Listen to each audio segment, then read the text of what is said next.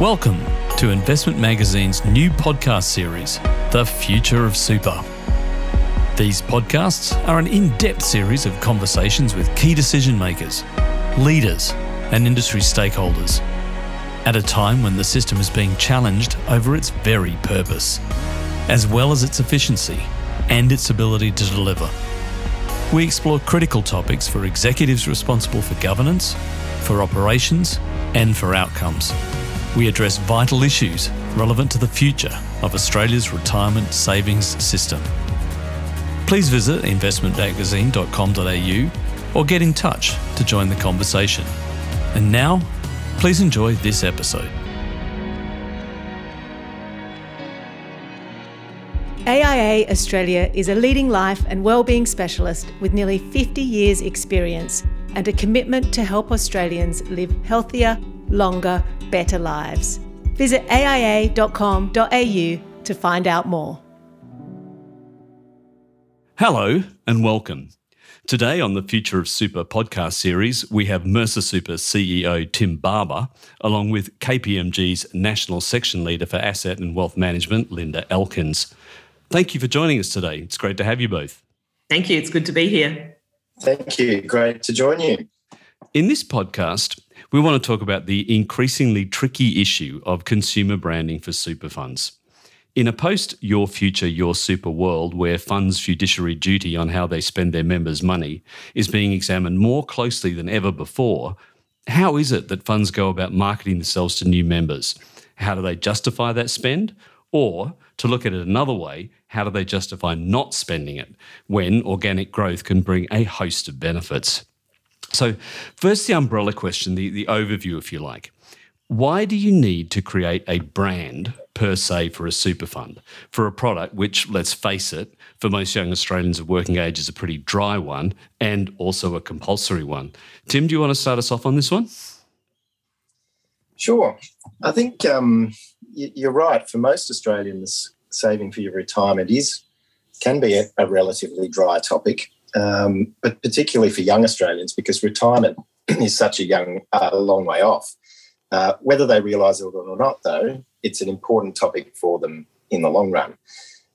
Superannuation funds, as we know, would generally have a fairly low brand recall. Most Australians would probably struggle to name more than a few superannuation funds, albeit we've seen the industry funds in the sector spending a lot of effort to build a brand and what their brand as a cohort stands for, which is typically along the lines of low fees.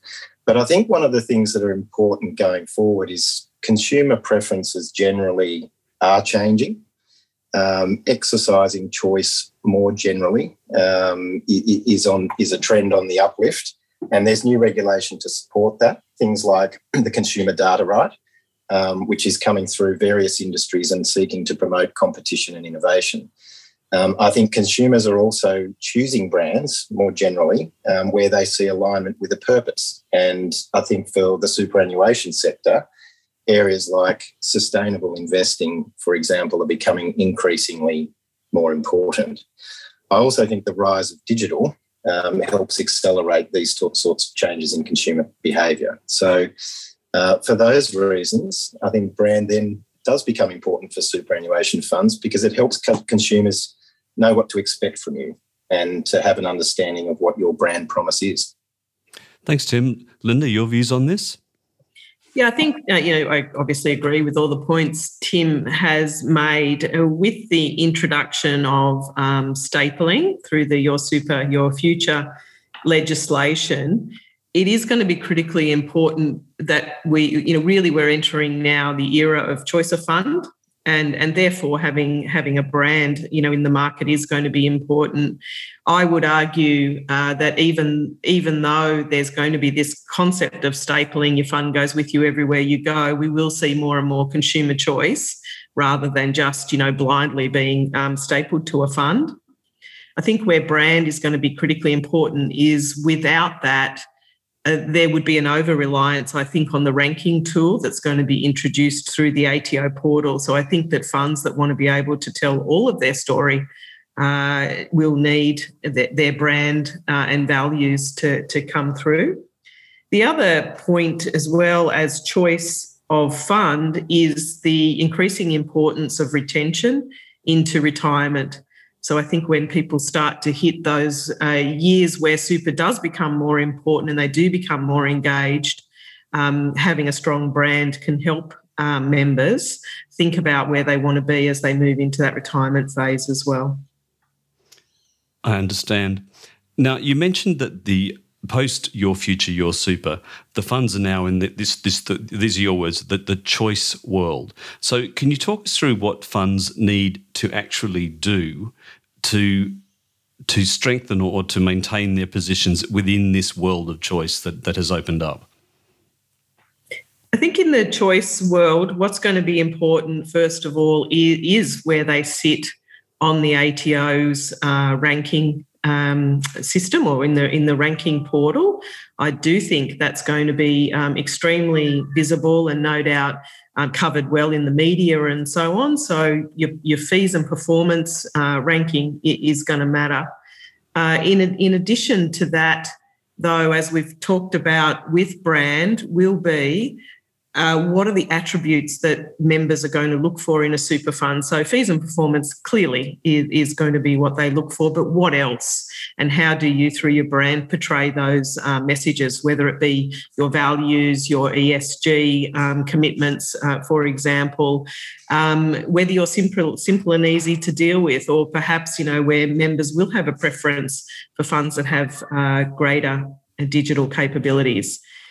In addition to those branding issues, though, I think funds are also going to need to, in this choice world, think about their onboarding member experiences, like really understand what their customer journeys are, where members want to make a choice of fund.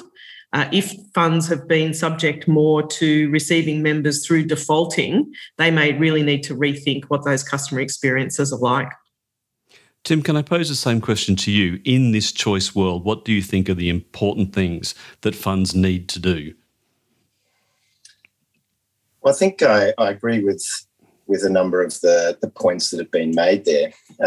I think the ranking tools will be important because they will be quite visible to consumers going forwards. More and more information will become available. I think in addition to the recently released ATO rankings around performance and then also fees, soon we'll have the performance test come out, which will be a net measure of those things in a bundle, which will become even more important because I think then consumers can actually start to understand what is their net member outcome from their superannuation fund. And I think that process of evolution and education of the consumers in the market will be very, very important to help them make well-informed choices about all aspects of their superannuation as they go forward, because investment performance is one component, fees is another component, but there's also insurance and the value that has as part of a superannuation product. There's also those values-based and brand components that we spoke about in terms of sustainable investing, and particularly I think for the younger generation, if I'm a young person and I'm putting aside my savings for my retirement, it's parked off in the background for decades. Is it doing good? Am I making a difference with where those funds have been placed in the meantime? And I think that will become more and more important for consumers in the future. And then those other service elements again will be important. How does a superannuation fund educate and advise its members along their superannuation journey? Is the digital service and capability that they experience so that they can see where superannuation fits within their broader wealth accumulation and saving for retirement profile? Those aspects of member experience linked up with brand and a brand promise, I think will evolve and become more important over time. Staying with the choice world concept, what is the bigger problem, retaining members or gaining new ones? Well, the answer to that is it depends, and every fund will be different based on where they are in their particular life cycle. what we do know now is that a significant number of funds are actually in cash in net outflow. And so for them, probably both are imperative, but I'd have to argue that retaining members could be more important than the new members for many. The other factor in this debate, though, is the number of members that are going to enter the retirement phase, and that might either be a retention issue where funds lose their members at that time, or simply that they naturally start their pension drawdowns, which can contribute to the net outflow position of funds. So, I think what's important is that each fund does that analysis to understand what's most important for their member growth, but of course, most importantly, for them to deliver on their member outcomes. Tim, do you have thoughts on this? Short answer, Stewart. I think they're both important. Retaining members is clearly crucial. They are your members. They're your customers. You've got to look after them, and they'll vote with their feet if you don't, and if they feel like they're not getting a good service and a good deal. And, we're seeing with the superannuation market a lot of talk about the importance of scale and size and efficiencies that come with that. So therefore, growth and new members also has to be important. If I could just add a comment there, Stewart, I think of course what will be important is that funds don't just rely on stapling to do their retention for them. I think that will be an ineffective strategy. Fair enough. Now, we did we'll pivot now, but we did a little bit of research and had a look at some of the parliamentary records, and we've discovered that some of the larger funds are spending tens of millions of dollars annually on marketing. That seems like a lot of money, but in your opinion, are these sums justified? Tim, do you want to start us up on that one? Look, I think it's pretty hard to put a figure on the amount of money to be spent on marketing that is justified. But I'd make a couple of high-level observations on it. If you're starting from a position of not being a household brand or being a very low recall brand, which the majority of superannuation funds, I'd argue, are, it's a pretty high spend to get yourself to that point where consumers are recognising your brand, aided or unaided, and therefore you're getting the benefits of that brand awareness in a market. Now, if you combine that with another factor, which is superannuation is, as we know, a product that consumers do not engage with as regularly as others. So therefore, that makes the benefits side of that equation also hard to realise. So I'd say it's a challenging dynamic in terms of the cost-benefit analysis of brand spend for superannuation funds. But in terms of putting a figure for a particular fund, there's too many individual factors to point one out, but it's a tricky one. And as I've said, it's a very challenging one. Fair enough. Linda? I think that, again, listening to what the commentary we're hearing from regulators, and I must say the Your Super, Your Future explanatory memorandum does have some good examples there of how funds might think about their marketing spend.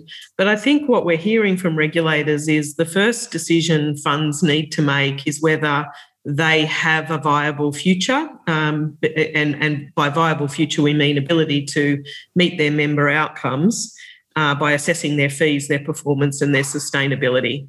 If the answer to that is no, I think the regulator has expressed a view that funds should consider whether they would be better off merging with another fund.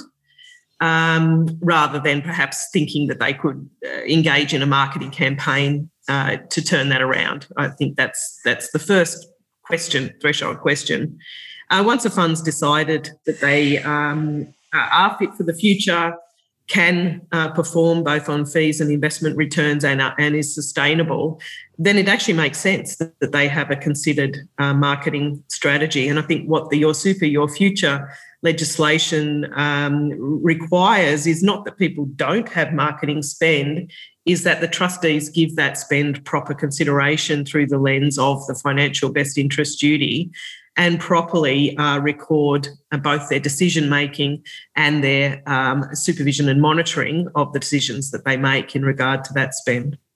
So how are they currently documenting this kind of spend?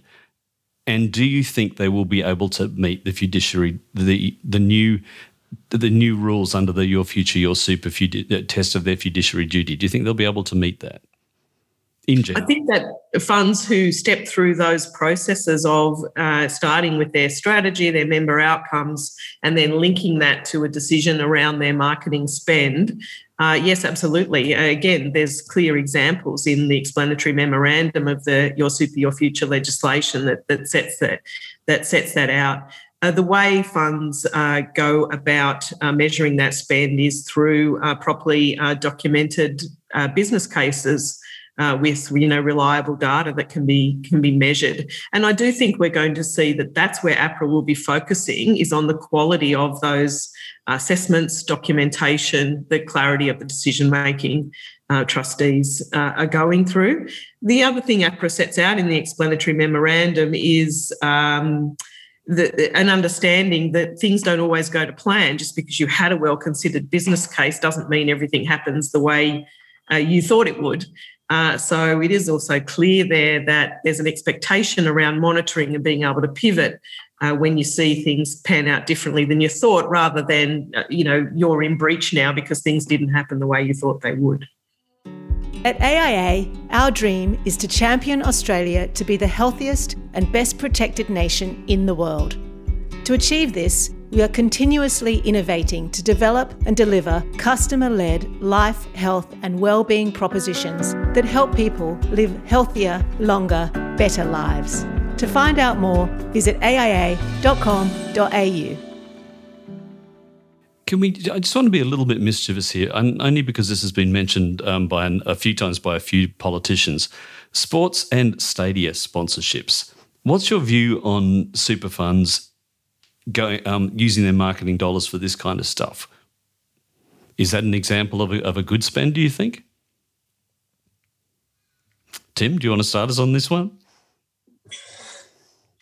It is a bit of a mischievous question and a hard one for me to answer, because that's not a spend that we would make, because Mercer isn't, a B2C or direct-to-consumer household brand. So for our particular business, no, that is not a spend I would make in the context of our superannuation business. I can't really speak for others. But clearly some funds may see benefits in that from a marketing perspective. Again, you've got that cost-benefit equation when it comes to brand spend for superannuation, which is a challenging one. Linda, thoughts? Yeah, look, I think Tim hit the nail on the head. And again, therefore, the answer is it depends. Again, if a fund were able to make a fund that was direct to members and was direct to members in the areas where that kind of recognition through, sporting facilities was seen to be able to generate member growth. For example, again, I wouldn't be so focused on the fact that it's a sporting sponsorship, rather than back to what is the quality of the decision-making, what is the business case. Is that business case being measured and supported with quality data by the trustees in making that decision to sponsor that sporting event? I agree with Tim, though it would seem to me in many cases that would not.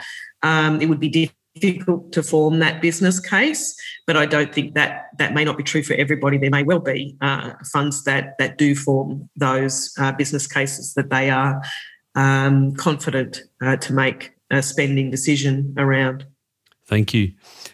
Let's pivot now again. And Tim, if we could talk about Mercer in particular. Now, you have at least 2 white label products, relationships with Virgin and Kogan. Now, firstly, why did you choose to use white label products specifically? And secondly, why those 2 brands? What advantages do they bring to Mercer? Yeah, I think that's a really interesting concept that we have here at Mercer, and it's a marriage of 2 strengths, really. So Mercer are experts in, amongst other things, superannuation.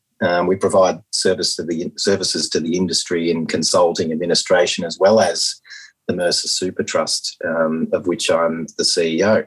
But the barriers to entry to superannuation are high. The regulation is heavy, as we've spoken about. There's a significant amount of infrastructure that it takes to build up a superannuation fund, and we've got all of that in our master trust.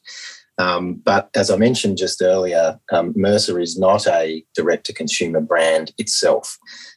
So what do our partners Virgin Money and Kogan bring to the table? They bring that household brand and well-known brand and distribution. And I think this type of partnership is going to be increasingly important for our business going forward in that post-Your Future, Your Super world and the post-stapling environment.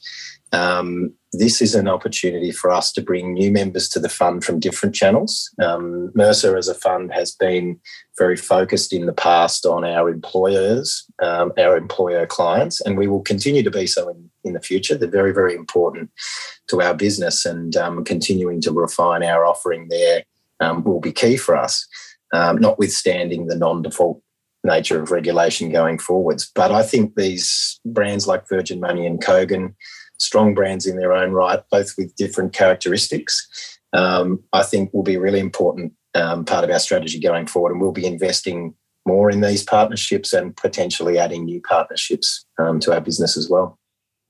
Thank you.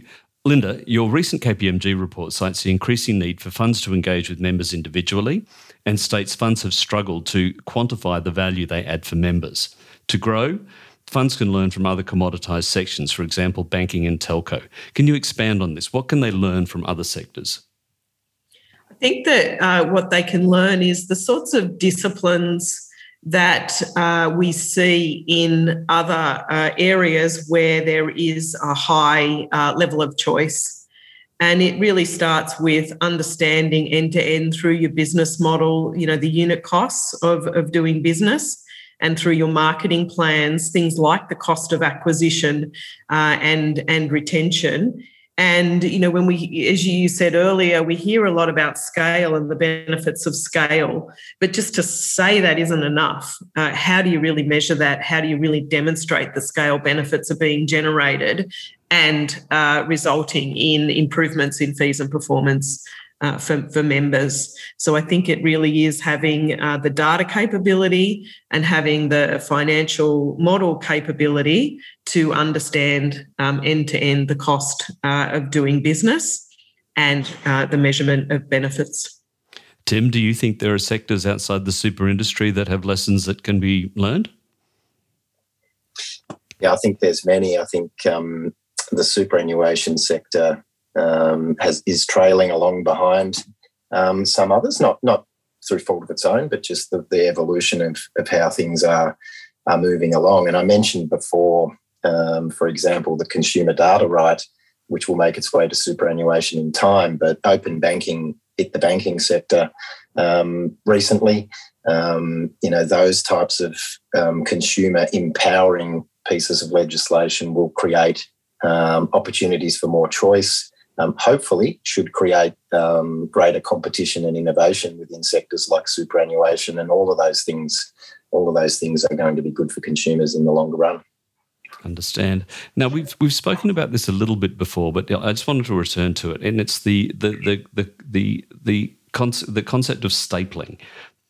What effect do you think, or how big an effect do you think that is going to have on super funds and their need to market more strongly?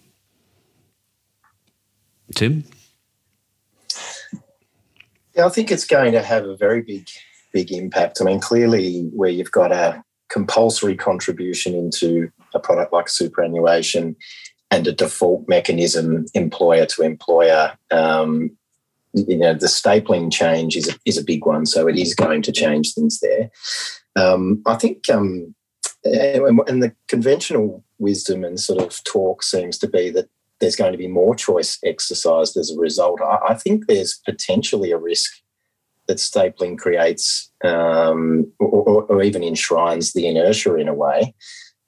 Because if somebody's stapled to their initial fund and there's no longer as overt a prompt to change or set up a new fund at that moment in time, we talked about a customer's journey, that point of signing up with a new employer for a new job has been a moment where you've at least been prompted around your superannuation and changing funds or establishing a new one. Now, I think we can all agree that an industry where consumers end up with multiple, sometimes silly amounts of funds and therefore multiple amounts of fees and insurance products that they don't need is bad. So I think, net, I think it's a good change. But stapling in and of itself, I don't think will actually promote greater movement and choice, which, going back to your question, Stewart, I think makes that brand and engagement with the market even more important,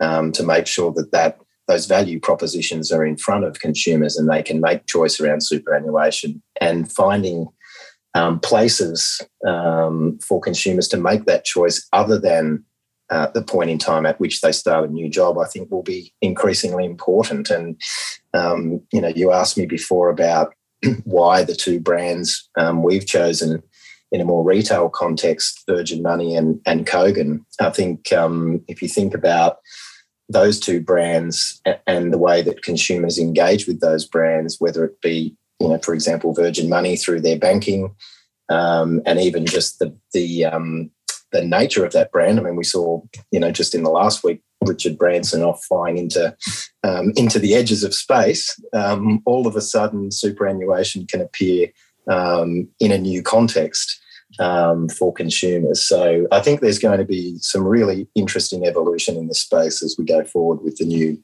regulatory environment. Linda, can I get your thoughts on that one as well? Yeah, so I'll take the counter view to make it more interesting and say that stapling will drive more choice.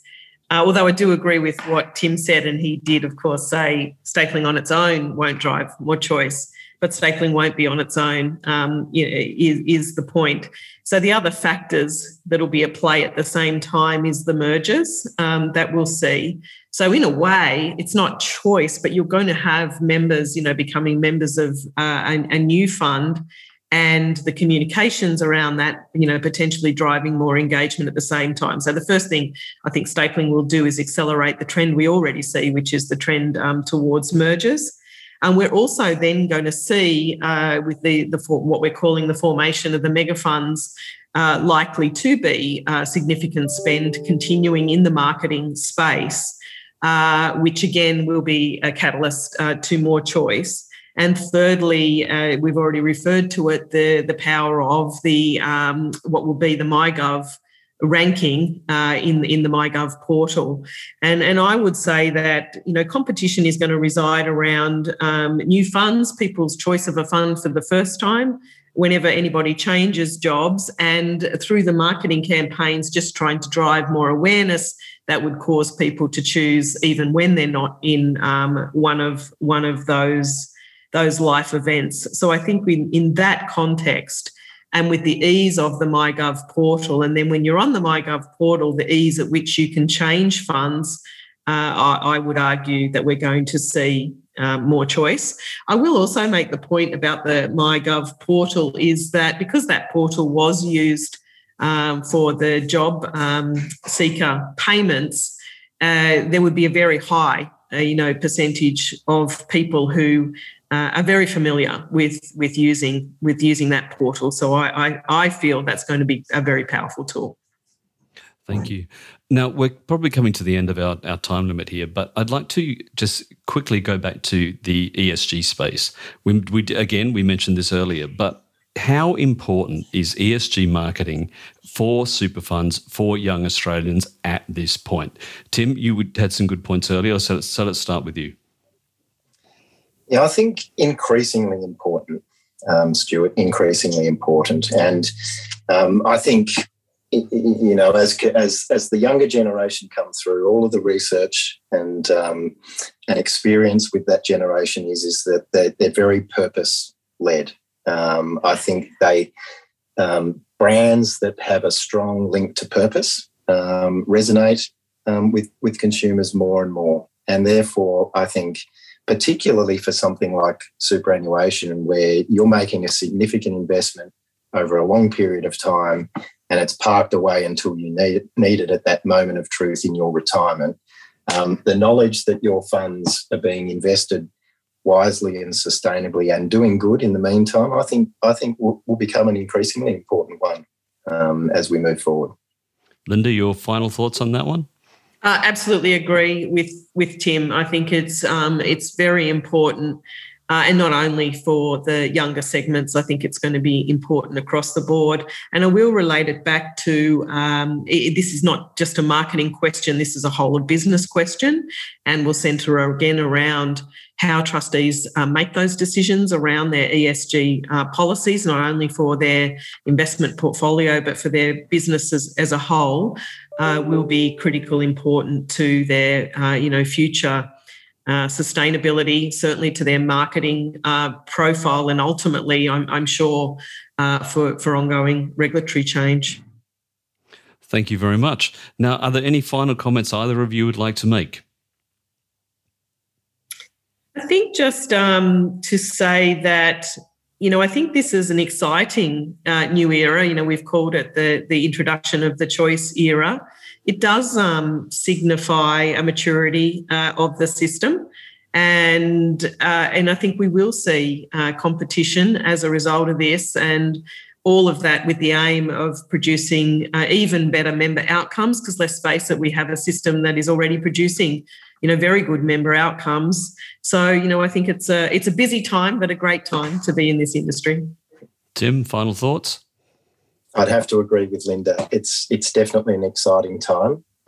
These sort of changes are important ones, and I think they're being made. We in the industry quibble a lot about the nature of the changes and the details of tests and regulations and things, but these changes are being made with the consumers' interests at heart. And I think it's up to superannuation funds to rise to that challenge and start to deliver even better member outcomes as we move forward. Terrific. Well, thank you both very much indeed for joining us for this conversation. It's been a good one. Thanks again.